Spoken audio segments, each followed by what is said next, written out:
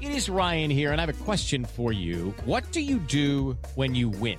Like, are you a fist pumper, a woo-hooer, a hand clapper, a high fiver? I kind of like the high five, but if you want to hone in on those winning moves, check out Chumba Casino. At ChumbaCasino.com, choose from hundreds of social casino-style games for your chance to redeem serious cash prizes. There are new game releases weekly, plus free daily bonuses. So don't wait. Start having the most fun ever at ChumbaCasino.com. No purchase necessary. VGW Group. Void where prohibited by law. See terms and conditions. 18+. Hi, everyone. I'm Deb Flashenberg. Welcome to Yoga, Birth, Babies, a podcast produced by Prenatal Yoga Center. We will be diving into everything prenatal yoga, birth, and baby related, hoping to inspire, educate, and empower you through your journey into motherhood. Thank you for listening. Hi, I'm Deb Flashenberg. I'm your host of Yoga Birth Babies, and today we have a really special community birth story. And it's special to me because it's one of our PYC teaching team's birth story, Caroline Williams. Caroline has taught for several years at PYC, and she just recently left New York and she moved out west. Oh, we're going to miss her. She's an amazing teacher.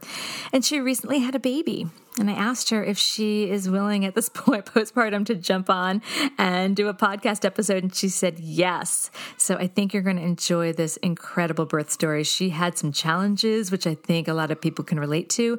And then we can also celebrate the birth of her daughter. So I'm appreciative that she shared that with us. And I think as a listener, you'll get a lot out of that. But let me tell you a little bit about Caroline. So she started her yoga journey over 10 years ago, seeking a sense of peace while pursuing a career in politics. And 5 years ago, she changed career paths when she completed her yoga certification. And she started a YouTube channel, which now has over 45,000 subscribers. She specializes in teaching faith-based yoga and prenatal yoga. She trained at PYC. And prior to COVID, she led yoga retreats all around the world. But these days, she leads an online yoga community called The Abbey from her home in the Pacific Northwest. And she just welcomed her first baby. So it's an awesome story. So thank you for listening. Before we get to that, I wanted to thank everyone that continues to come to class and show up online. Our community has blossomed so beautifully. At the beginning of every class, we go around and do circle time where people say their name and how far along they are. And we recently added saying where they're tuning in from. And I just love hearing that people are tuning in from all around the world. Wow, our community has really expanded. And I just love knowing that we are here supporting one another. Pregnancy can feel isolating, and we can break down those walls and that isolation by showing up for one another. So thank you for those that are doing so. If you are interested in continuing to learn about what we're doing online, check out on our website, prenatalyogacenter.com, and you can sign up and join our newsletter. And when you sign up, you'll get a downloadable, the 5 simple solutions to the most common pregnancy pains. And it's a great little downloadable that you can just refer to if your back's hurting, if your hips are hurting, your butt, your shoulders, whatever. We've got it all covered for you, the 5 simple solutions. We also have our teacher training, and we know we're doing the March and April online. I don't know about the fall. So if you are thinking that you want to take the PYC teacher training, you may not be able to or want to come to New York. We've got the March, April one online. So check that out. That's also on our website. Okay, enough about me. So we're going to take a quick break, and when we come back, please enjoy the conversation with Caroline. With the Lucky Land Slots, you can get lucky just about anywhere. This is your captain speaking. We've got clear runway and the weather's fine, but we're just going to circle up here a while and get lucky. No, nothing like that. It's just these cash prizes add up quick. So I suggest you sit back, keep your tray table upright, and start getting lucky. Play for free at LuckyLandSlots.com. Are you feeling lucky? No purchase necessary. Void where prohibited by law. 18+ terms and conditions apply. See website for details. Hi, Caroline. How are you? Hi, Deb. I'm so good. How are you? I'm doing well. Oh my gosh, I'm so excited to hear about your birth story. I've watched it online. I missed that you're not teaching at PYC and you're not in the area anymore, and I couldn't watch you go through your pregnancy, but it was fun. At least that's what social media is for.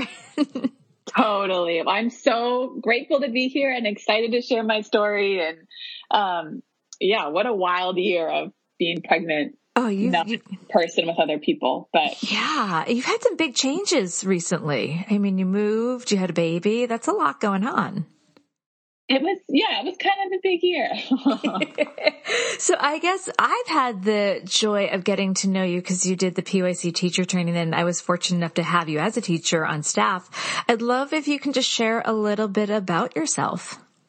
Absolutely. I have been a yoga teacher for just over 5 years and trained at PYC about 4 years ago. Always had an interest in birth and thought for a while. I used to work in politics and spent a few years being like, oh, I don't think this is what I want to do. What do I actually want to do? And in the midst of that was like, I'm going to become a midwife, and started exploring that route, and then realized very quickly, like, oh, I don't do well with bodily fluids, and like having a person's life in my hands is a lot of responsibility. So I kind of shelved that, and like many yoga teachers, just loved the practice and signed up for training, loved that. And then discovered like, oh, I could teach yoga to pregnant people and it would satisfy this birth itch without, having someone's life in my hands. So loved my training at PYC, loved the years that I got to teach there and the students I got to meet, and always was curious about being pregnant myself and thought I would really love it. I would say to people, like, I don't really know how I feel about being a mother, but I'm excited for like pregnancy and birth. Like that really excited me. So it was interesting to finally walk through that myself this last year. Oh, I'm so excited to hear about that. And don't forget, I mean, I would love for you to share, not don't forget, because clearly you know, but you also, what's so interesting is I had no idea about your other teachings, your faith-based teachings. The whole time that you were doing teacher training and even starting as a teacher, it wasn't until I kind of caught that on the side. You don't talk about that as much, or you didn't during the training. Will you talk a little bit about that? Sure. Yeah. So, my real passion and what I feel I'm most naturally inclined towards is teaching yoga from a faith-based perspective.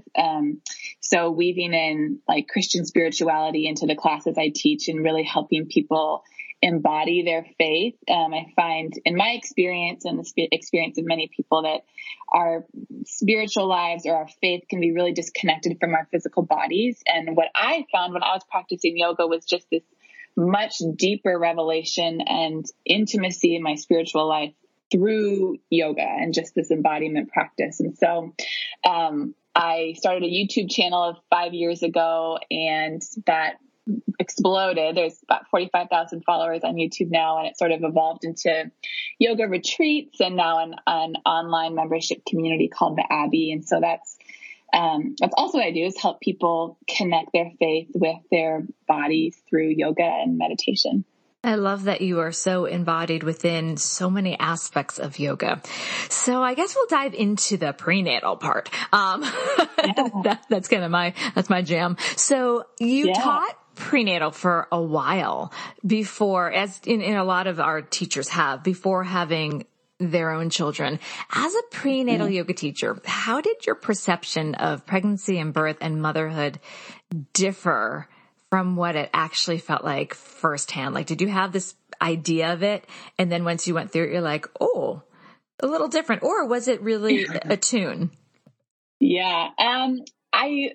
I think the biggest revelation for me was how much slower my own practice got the more farther along in my pregnancy I got. And I think I sort of gained this reputation at the PYC, or people came to my classes knowing they were going to be a bit more challenging. Yeah. And some people really loved that, and some people never came back to my classes. And I always felt like as a teacher, I want to challenge, I want to make this experience worth it. I want to challenge people, and especially people who are used to having a yoga practice and practicing elsewhere, and just realizing finally like, okay, I can't keep up with those classes, but I still want a good workout. And so I wanted to bring that to them. And, but I think the more farther along I got in pregnancy, the more I'm like, oh, now I just want to lie in Shavasana for 10 minutes and move really slowly for 10 more minutes and then do Shavasana again. And that be it. And so I was like, oh man, I feel for my students sometimes who I really sort of maybe push things not beyond their ability, but it was challenging. And pregnancy is physically so demanding that the restorative aspect of yoga was really, I find, the benefit of it. I can definitely relate. I felt a little bad as I was pregnant, like, oh man, maybe I should have been a little easier on everyone. Yeah, it's good. Those that wanted to come back and wanted that, they did. But yeah, it's totally. Pregnancy definitely, for me, I definitely noticed a difference in almost the empathy of the pregnant person once I had my own baby. Doesn't mean that you can't be an excellent prenatal yoga teacher with birth is not a prerequisite, but it gave me a different perspective. And I was just curious, and yeah, I'm glad to hear something shifted there. So yeah, empathy for sure. Yeah. So what was your pregnancy like? It was very textbook.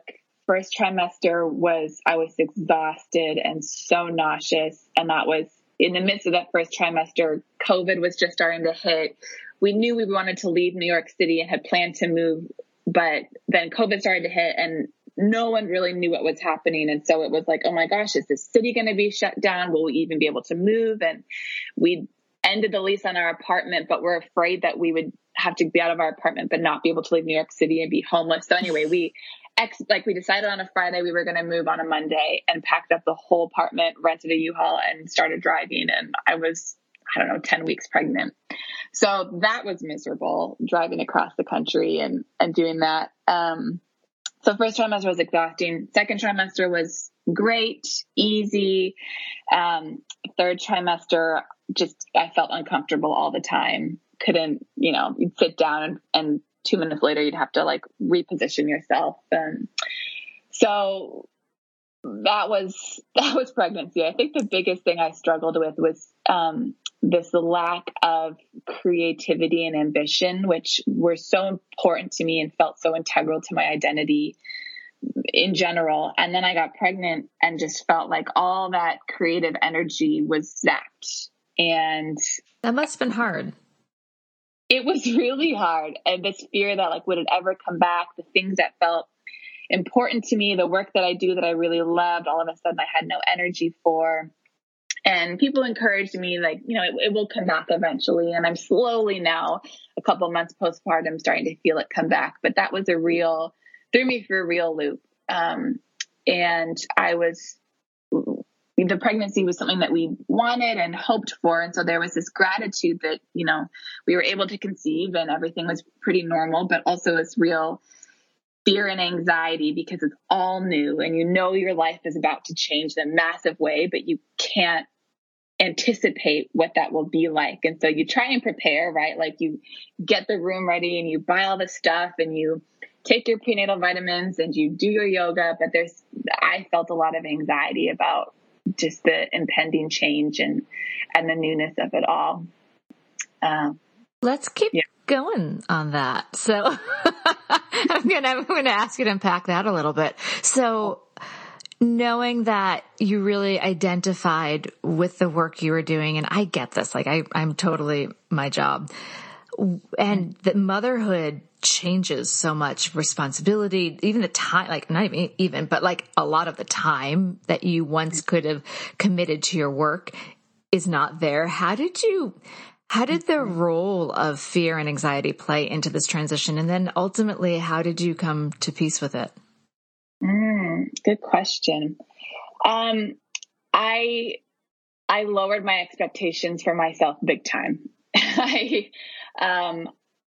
Running your own business like I do and like you do, that it's all consuming. And for years I would call my business my baby. And I had my therapist one time was like, I just want to clarify, that your business is on actual baby, right? You can leave it for a few weeks and it's not going to die. And the consequences are not that big, but I identified so strongly with the work that I did. And we talk about this in prenatal yoga, how pregnancy is this invitation to begin to let go of the way you used to do things, right? The way you used to exercise, the way you used to move, because motherhood is this continual letting go and changing expectations and being willing to change and grow. And so that manifests in pregnancy and in prenatal yoga by changing how you move. And so I felt that on a more massive scale with the work that I did, like having to lay down or just sort of re-examine the expectations I had of myself and the work that I did. And I set a goal for myself to take off 4 months really, of maternity leave. And so that provided a really helpful, tangible mile marker for me in my pregnancy, instead of giving myself the expectation of just continuing to work all the way through and get back as soon as I could, like to really give myself and Charlie, our baby girl, the gift of these first few months together. And there will always be more that I could do, and there will always be ways I could have prepared better, but doing what had to get done and then just laying it down and letting it be was my lesson in surrender during my pregnancy. And then just like really taking care of myself. I went and got a massage every month and continued to walk and do yoga and nourish my body in ways that helped me just accept and be with the change. And I think that's one of the scariest things about pregnancy is that every single day your body changes, and what you felt yesterday may feel different today, but you don't know what tomorrow will hold. And again, it's just this preparation for unlearning for motherhood, because what worked yesterday to get Charlie to sleep, it's not working today to get her to sleep. And so we have to be present with who she is today and what she needs from us today and roll with it. And for those of us who like to control things and plan things and be on top of things, it's a real discipline of presence and surrender. I love that you said that. We actually, in my class on Monday, we had a good group of people and we were talking a lot about control. And several of the people said they were like several of them were like 34 to 36 weeks. So one of them was like, this is starting to get real. And I'm like, yeah. And she's like, and I can't control it. And I'm like, yeah. And it just was this conversation of learning to give up control. And one of the things I had brought up is we think we have control, and then we think we have control of our kids, but we don't. Like, they have their own personalities. Just like you said, one day something you do, you're like, yeah, we got this going. We got Charlie to sleep. We know how to do this. And the next day she's like, think again. So exactly.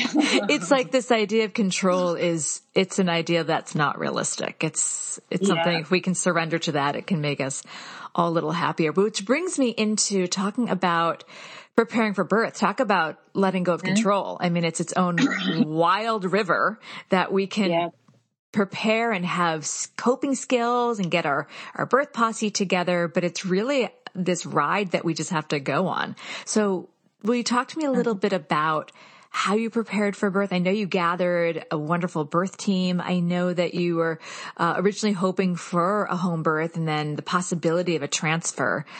Can you share a little bit about that? Yeah. So I feel like in many ways, largely through teaching so much prenatal yoga, I feel like I've been preparing for birth for years. And physically what that looked like was, while I was pregnant, continuing to walk and do yoga and bring my body sort of to the best place that I feel like I could in my control to be ready for the physical work of birth. We're very thoughtful, like you said, about the people that we surrounded ourselves with, the midwives that we chose, the doula that we chose was a friend of ours from college. And so getting those things in order, I think, gave me peace about the big, life-changing whole body experience of labor. And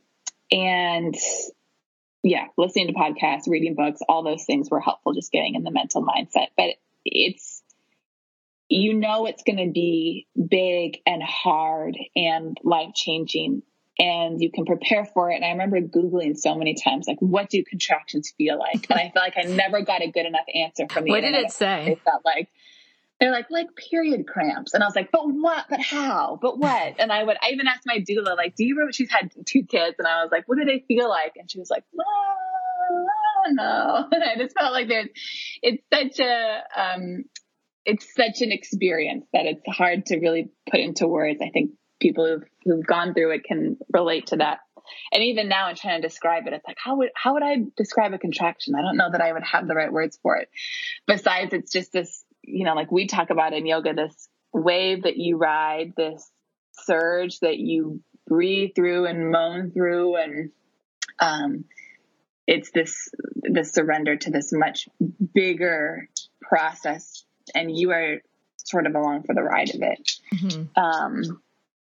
So yeah, we planned for a home birth. I loved the idea of having my baby and then getting into my bed, not having, all these monitors hooked up to me or having to get in a car and drive home 2 days later. So that was what we planned for. That was where I felt the most comfortable. And, we were cleared for that. We had the birth tub. I don't know. Do you want me to keep going? And well, I'll get into your birth story later because okay. I definitely want to hear that because listeners, there's something coming. But did you in your mind have a plan with your team? Like, okay, if we have to transfer, this is what I want. This is what I need. We did. We, in her Penny Simpkins book, The Birth Partner, she talks about creating your birth preferences, but which everyone, we talk a lot about, but what I thought was really wise was she was like, consider every scenario. So for me, because I knew I wanted to birth at home, there were a few different scenarios, right? There were the home birth preferences. There were the, if we transferred preferences, there was, if we had an emergency C-section preferences, there was even she talks about this in the book and it was so hard, but like, if something really tragic happens, like, what do you want to happen then? Write it down now, because in the moment you won't be able to deal with it. And so that was helpful for both my husband and I to really consider all the possibilities when I didn't want to. I didn't pack a hospital bag because I was like, we're not transferring. I'm going to have this baby at home. And, which I regretted, when we did have to transfer, but, it was helpful to sit down and write all that out and just say, this is, as long as there's not a serious emergency, this is what we want to happen. And so at least I knew on a piece of paper somewhere we were prepared for every scenario, even if emotionally and mentally I was still planning on birthing at home like I wanted. That's really smart advice. My doula, Terry, who I think you took probably childbirth ed with that during our teacher training. She made me sit down and think about what would a C-section be like? How would I work with that and pack a hospital bag? And her thought is like, you pack the bag and then you just let it be. You just let it be there. Because I was like, no, I'm not going to need this. But she's like, if you don't pack it, then you're going to be more hysterical if you do need it. And I'm like, okay, that makes sense. That makes a lot of sense. Yeah. So I like the idea of really examining all the possibilities so that you're not caught off guard. So I want to talk about the fact I know you went 10 days past your due date. So what was that like? Oh my gosh. It was 10 long days. Yep. And it's just the weirdest thing because like this baby, like it or not, this baby will come out somehow by this date. And for me, that date was election day, which was also bizarre, being like, this baby could be born on election day. Like as if this year wasn't crazy enough.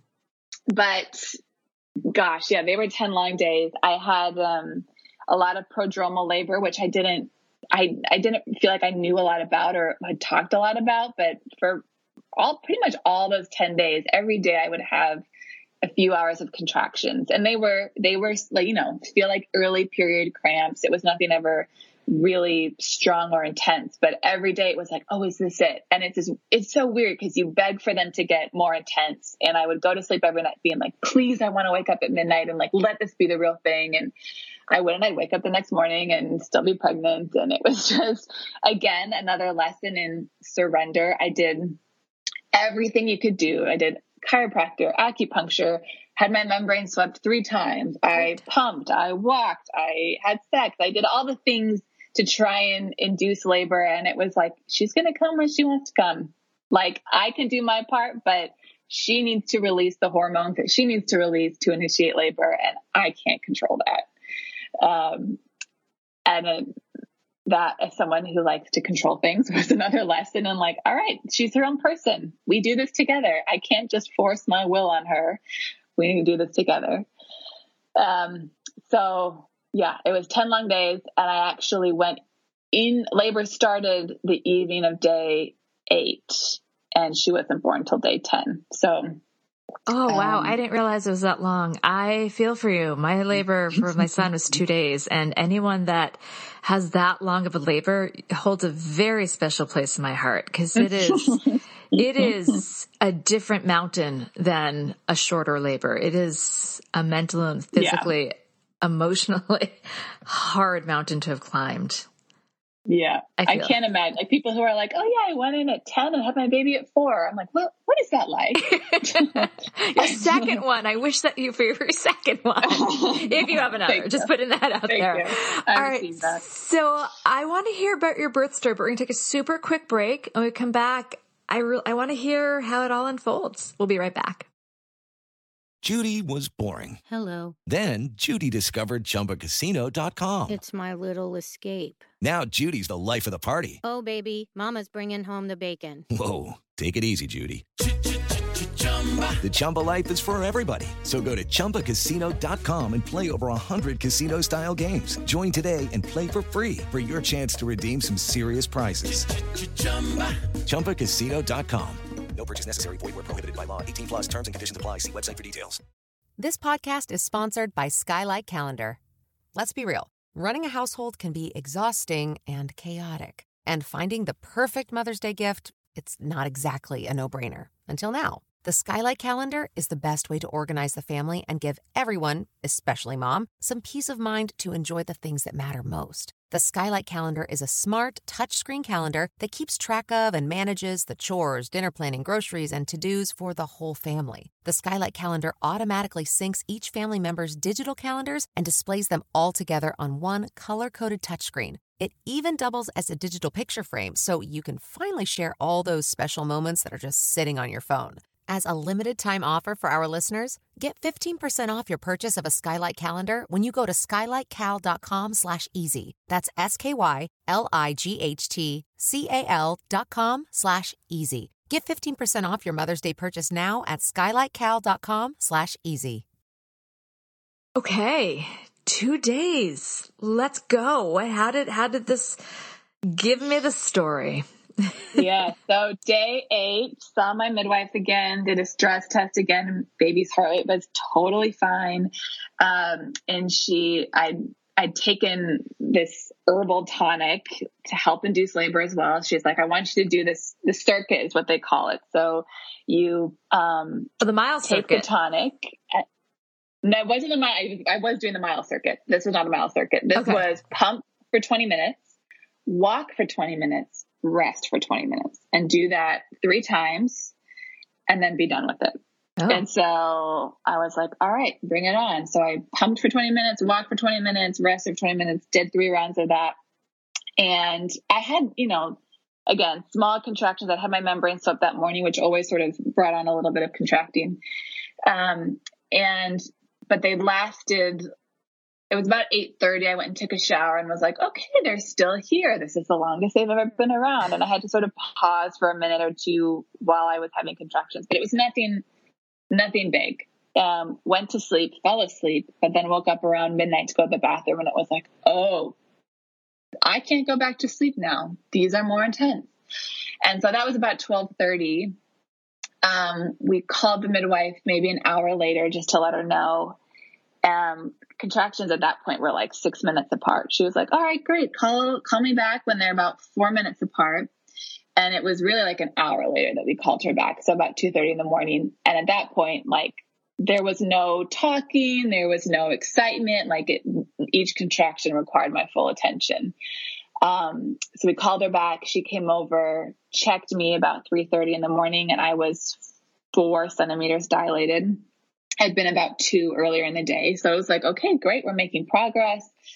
I got in a tub at that point, which felt awesome. She checked me again about 6, probably about 8 in the morning, 6 or 8 in the morning. And I progressed to 6 centimeters. And I was like, great, I'm going to have this baby before lunch. And I remember, like, we talk about this in prenatal yoga. labor math where I was very conscious of that. I even said to the midwives, like, I don't want to be checked very often because I don't want the feeling of disappointment if I don't progress in the time that I want to, and that stalls things. So I was like very resistant to being checked. But at that point, I mean, things were progressing well. So I was like, great, 6 centimeters. I've been at this for a few hours. Like, I'm going to have this baby before noon. And that must have been about 6 a.m. She checked me again later in the morning. I was still at 6. Checked me again around noon, still at 6. She was like, all right, I think the next thing we can do is break your water and see if that helps things progress.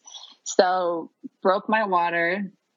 I was in and out of the tub at this point, sitting backwards on the toilet or leaning over the couch.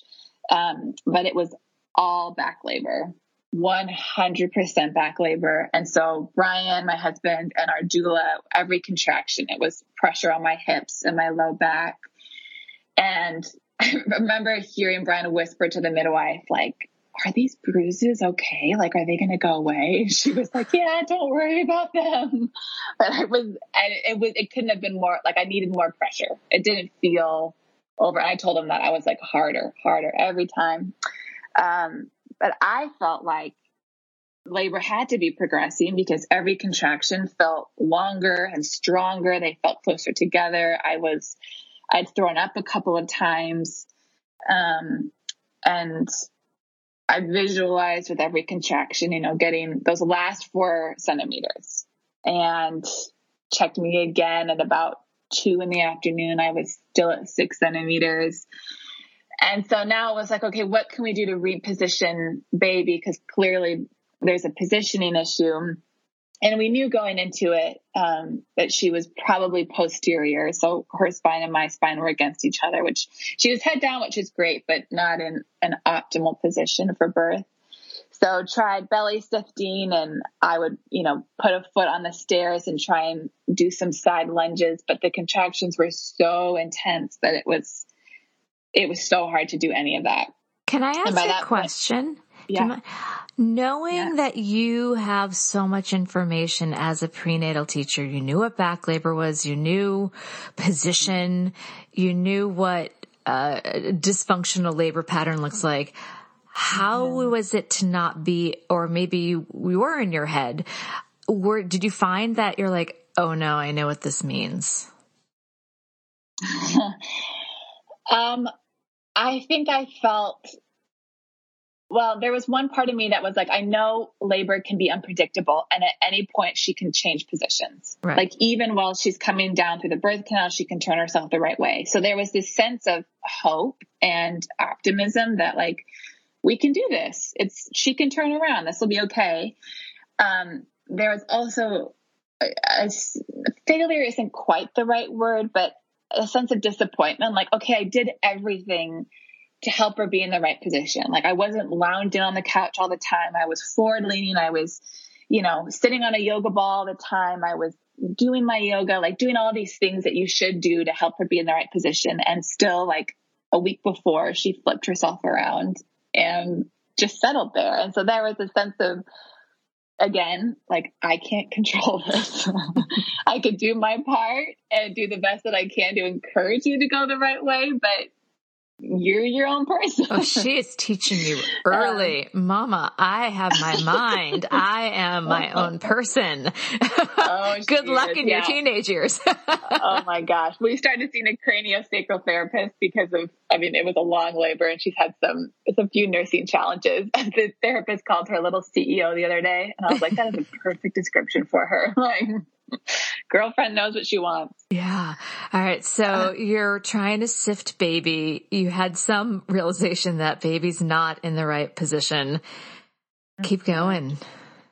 Some realization, but also it was so, by that point I'd been laboring for close to 18 hours, and it was so intense, and I'd thrown up enough times that I really was dehydrated and exhausted and just didn't have any food in me. So there was also not really a concept of time and progress. It was like each contraction required my full attention, and that was all I could be present for. So the midwife checked me again about 4 o'clock and said, you're still at 6 centimeters. And I felt disappointed, but not dissuaded, like, okay, we got to keep going. And then she said to me, "You've been at 6 centimeters for 10 hours. And I was like, I'm sorry, what? I've been at this for 10 hours and we haven't made any progress.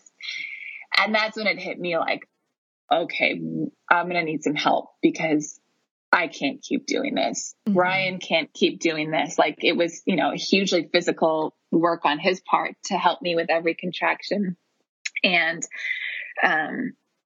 I just remember thinking like, there's nothing more I can do. There's no amount of my determination is gonna help my cervix dilate more. And she said so lovingly, she's like, if you want to keep at it, I'll stay here with you. We'll give you an IV. We can try and do some more movement to try and turn her. But I think what you really need now is some rest. Like, let your pelvic muscles rest and relax because they're so tight because they've been working so hard for so long. Mm-hmm. And she's like, I think an epidural and some rest will really help move things along. How'd that feel? And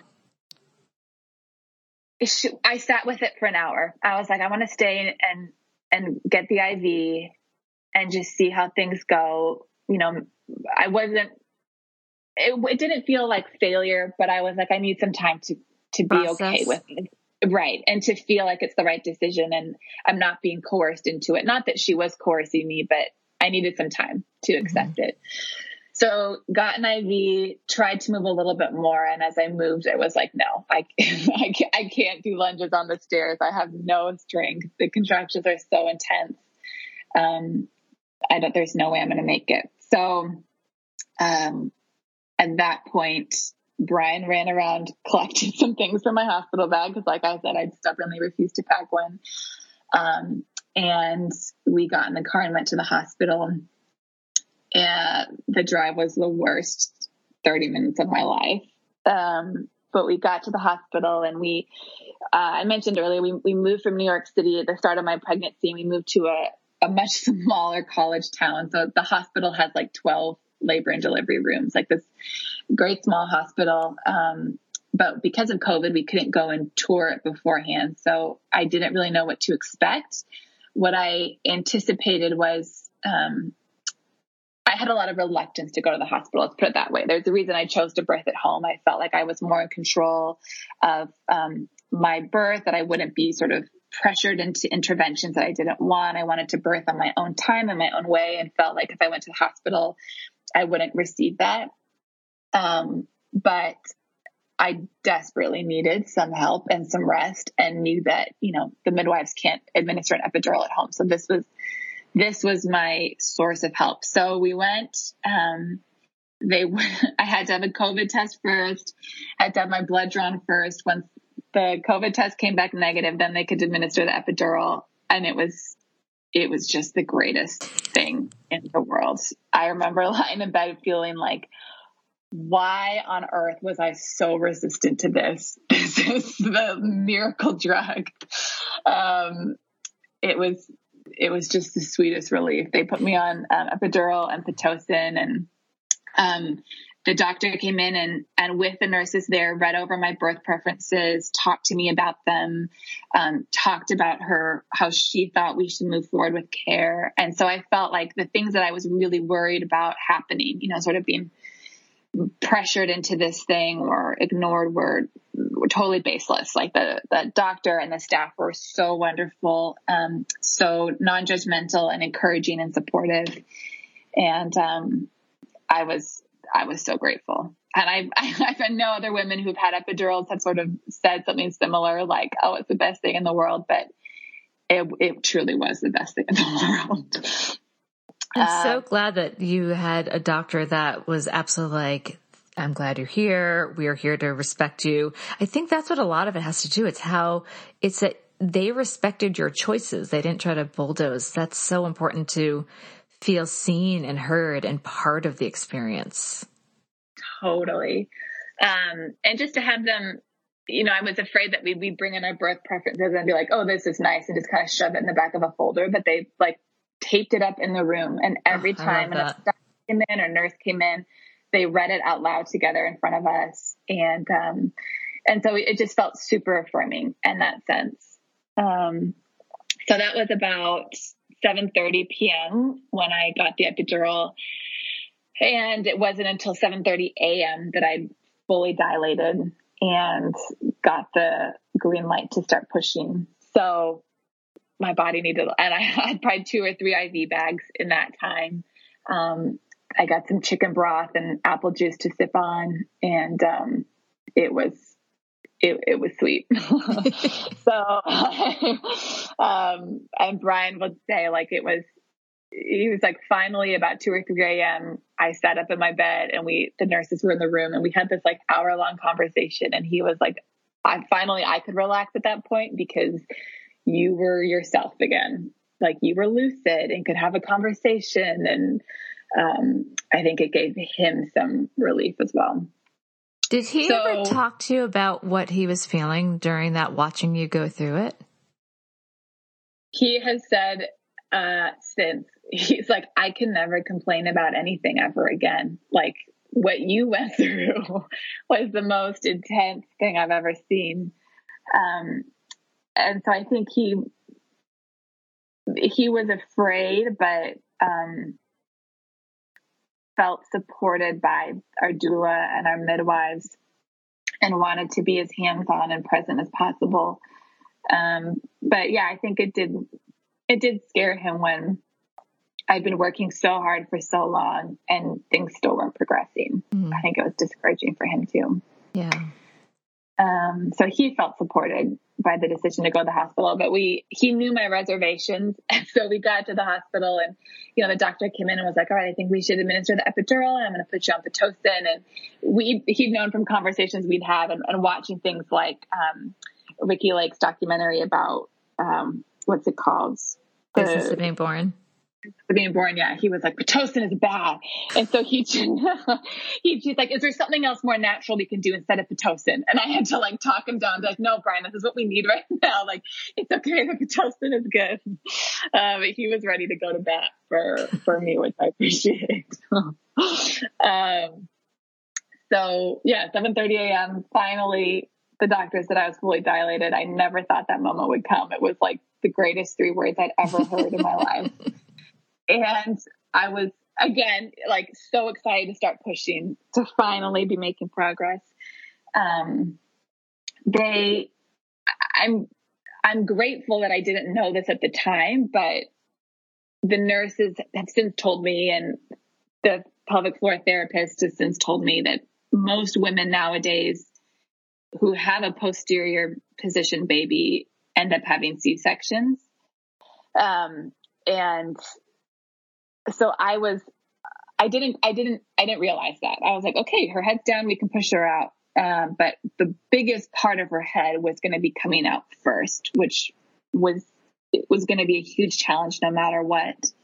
But I pushed for 3 hours and, the doctor I think it was a slow morning, or I don't know what it was, but for about 2 out of those 3 hours, the doctor just sat on the end of the bed, and every contraction I had, she would help make more space and would encourage me. And it felt so affirming to be supported in that way, knowing that she was in it with me. She wasn't just writing me off like, oh, okay, I'll come back in a little bit. But she stayed with me, which made me feel like I am making progress. It is possible to vaginally birth this baby. They brought a mirror in, which I didn't think I wanted. Like, oh, that's weird. I don't really want to watch all that, but it was so helpful in the moment to see the progress that I was making and see with every push what was happening, like what a good push and what an effective push felt and looked like versus an ineffective push. So that was something that I if you'd asked me beforehand, like, would you want a mirror to see what's happening? I'd been like, no way, but super helpful. And I remember saying to the doctor a few different times, like, are you sure she'll come out? Are you sure she'll come out? Because my husband has a large head, and his mother tells the story about how she pushed and pushed and pushed and she couldn't get him out. So the doctors had to push his head back in and then deliver him by C-section. And I was like, that's not a thing. Like, what are you talking about? But that ingrained itself in my brain, like, oh my gosh, this baby's head could be too big for me. And so something I should have mentioned earlier, a big mantra for me during labor prep and while I was laboring was this mantra that my baby and I fit well together, and remembering that I grow a baby that is the right size and the right fit for my body. And so I just kept saying that over and over again, like, we're a good fit. We're a good fit. And the doctor said, I can't tell you if the baby set's going to come out. Like I'm going to sit here and work with you, but I don't know. She's like, we can try a vacuum, but just know that if we try a vacuum and it doesn't work, then we have to take you in for a C-section. Like, you can't try pushing some more after that. And so that was another good motivation to keep pushing, finding effective pushes, waiting for the contractions and pushing with them.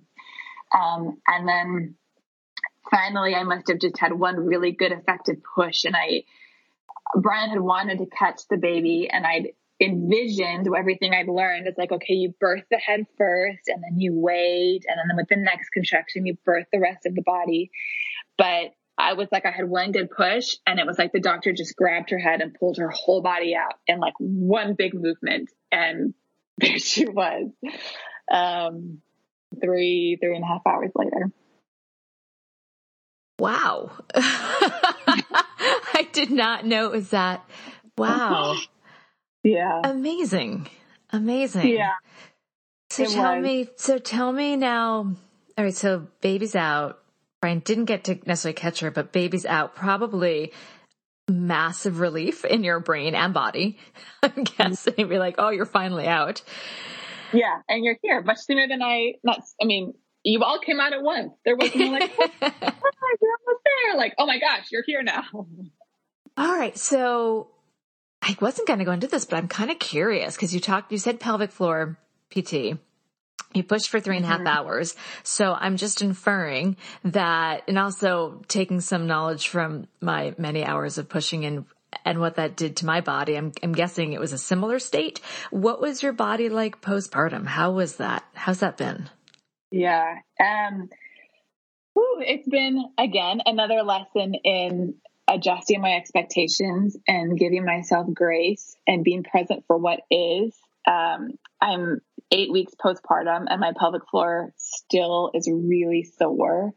In the morning I wake up and it's sort of just like, oh, I have stiff muscles and it feels a little like stiff and tired. But you're holding a 12-pound baby for a few hours every day, and Charlie loves to be bounced and rocked, and you have to really move with her to help her relax. And so you're doing that all day, or you're wearing her, you're squatting up and down to pick her up and down. And by the end of the day, it radiates. So, I'm so grateful for pelvic floor therapists for knowing that they exist and, feeling empowered to go and find support through them. I had a 2nd-degree tear, but I think I've been surprised by how long the recovery process has been still. And in that sense, it's felt a little frustrating because I want to jump back into yoga and, go hiking again and be more active than my body is really able to right now. Yeah. So and I have to remind myself, like, you pushed for 3.5 hours. You had a 2-day labor and you carried this baby for 9 months. So of course your pelvic floor is going to be sore. And I used the analogy the other day with my mom. I was like, it feels like lifting a bowling ball with a cheesecloth. That's I'm forever going to, that's the best image. I love that. I love that because it's so real. I mean, that's just really relatable. Mm-hmm. And I feel you. I really do. And I think and thank you for being so vulnerable and sharing this. I think a lot of people have had that experience, and sometimes they don't know, is it normal? Can I talk about this? And they're afraid to talk about it. So thank you for sharing your pelvic floor issues, because it's real. Those that have long pushing stages, those that have long labors, it really takes a toll on one's body. And the rehabbing, and especially for someone that's as active as you have been, it's hard to resist jumping in. And it can feel, again, like when you were talking about the transition into pregnancy and motherhood, and like your first baby, quotes, was your business. Like, I'm sure there's a part of you that feels a loss of not being as active as you may want to be.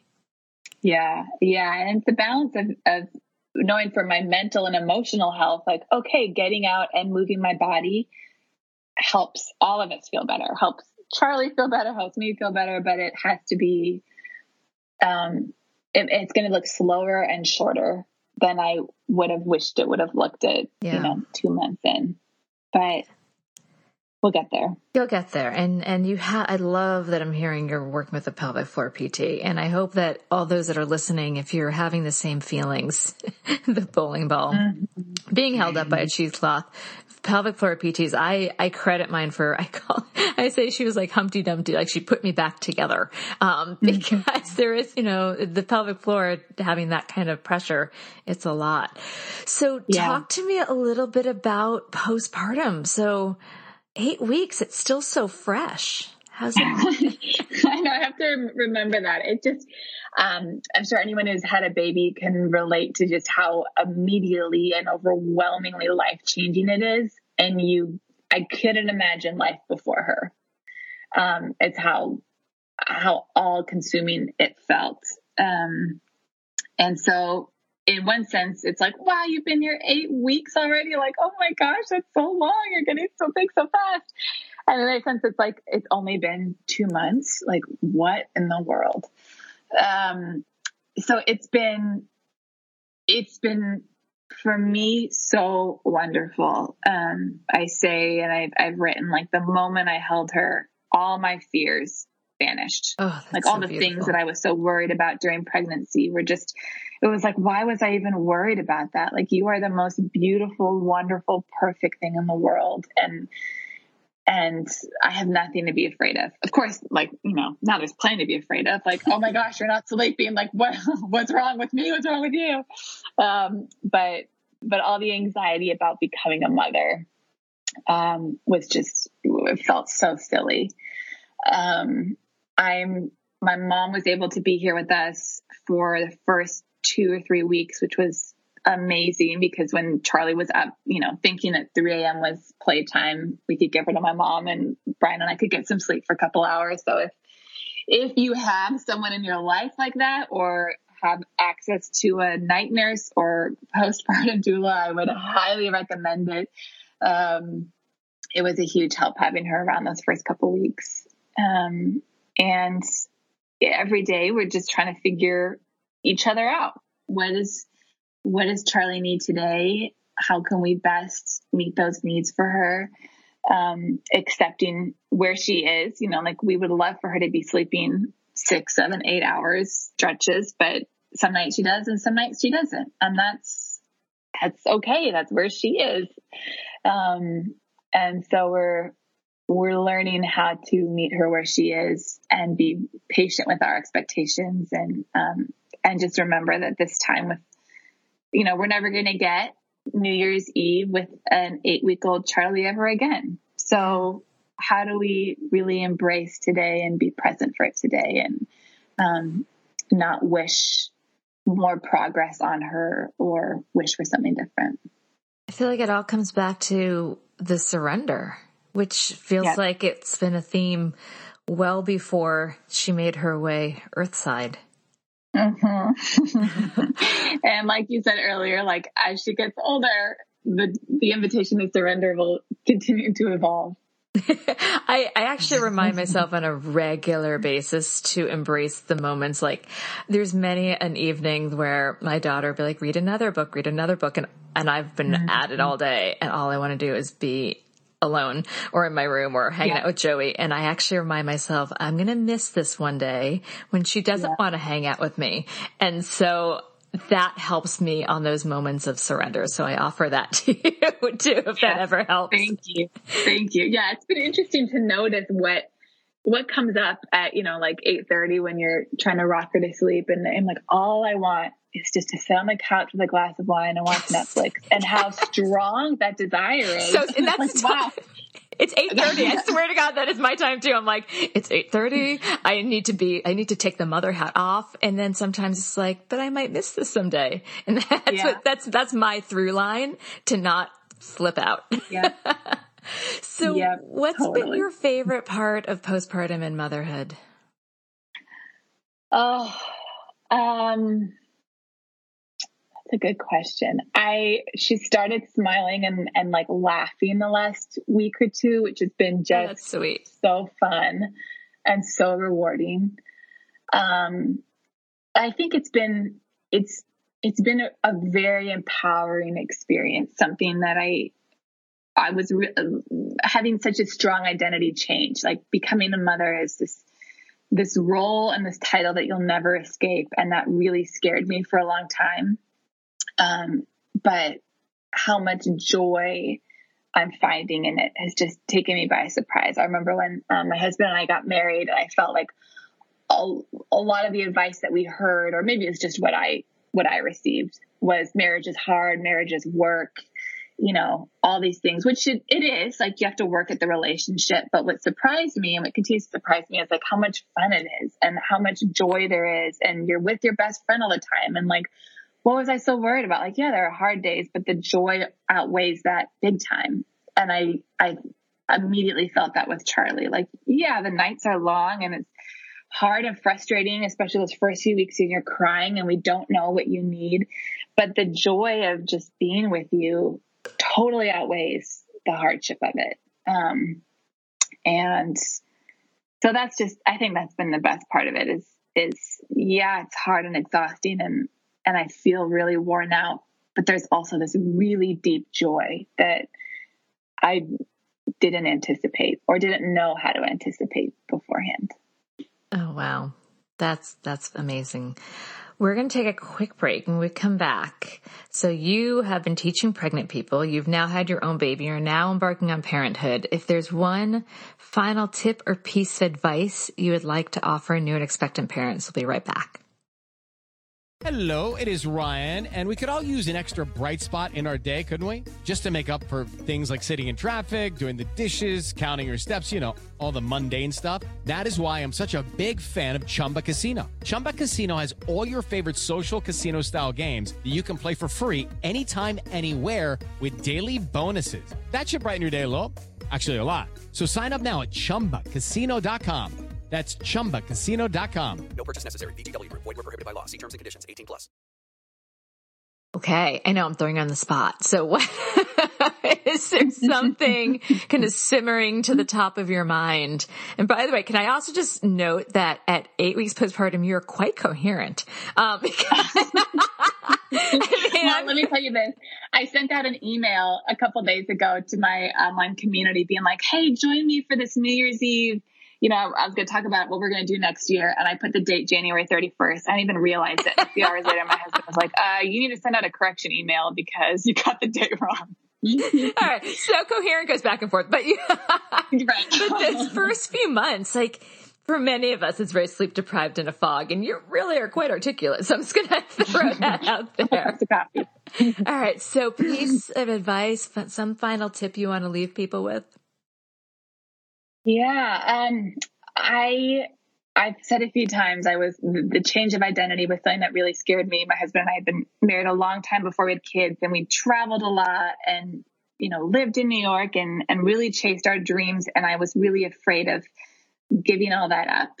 And so I had a dear friend of mine, who's a spiritual director, create sort of like a day-long ceremony for me, to really just grieve the previous season, help me be present for this current one, and then have hope for the next season.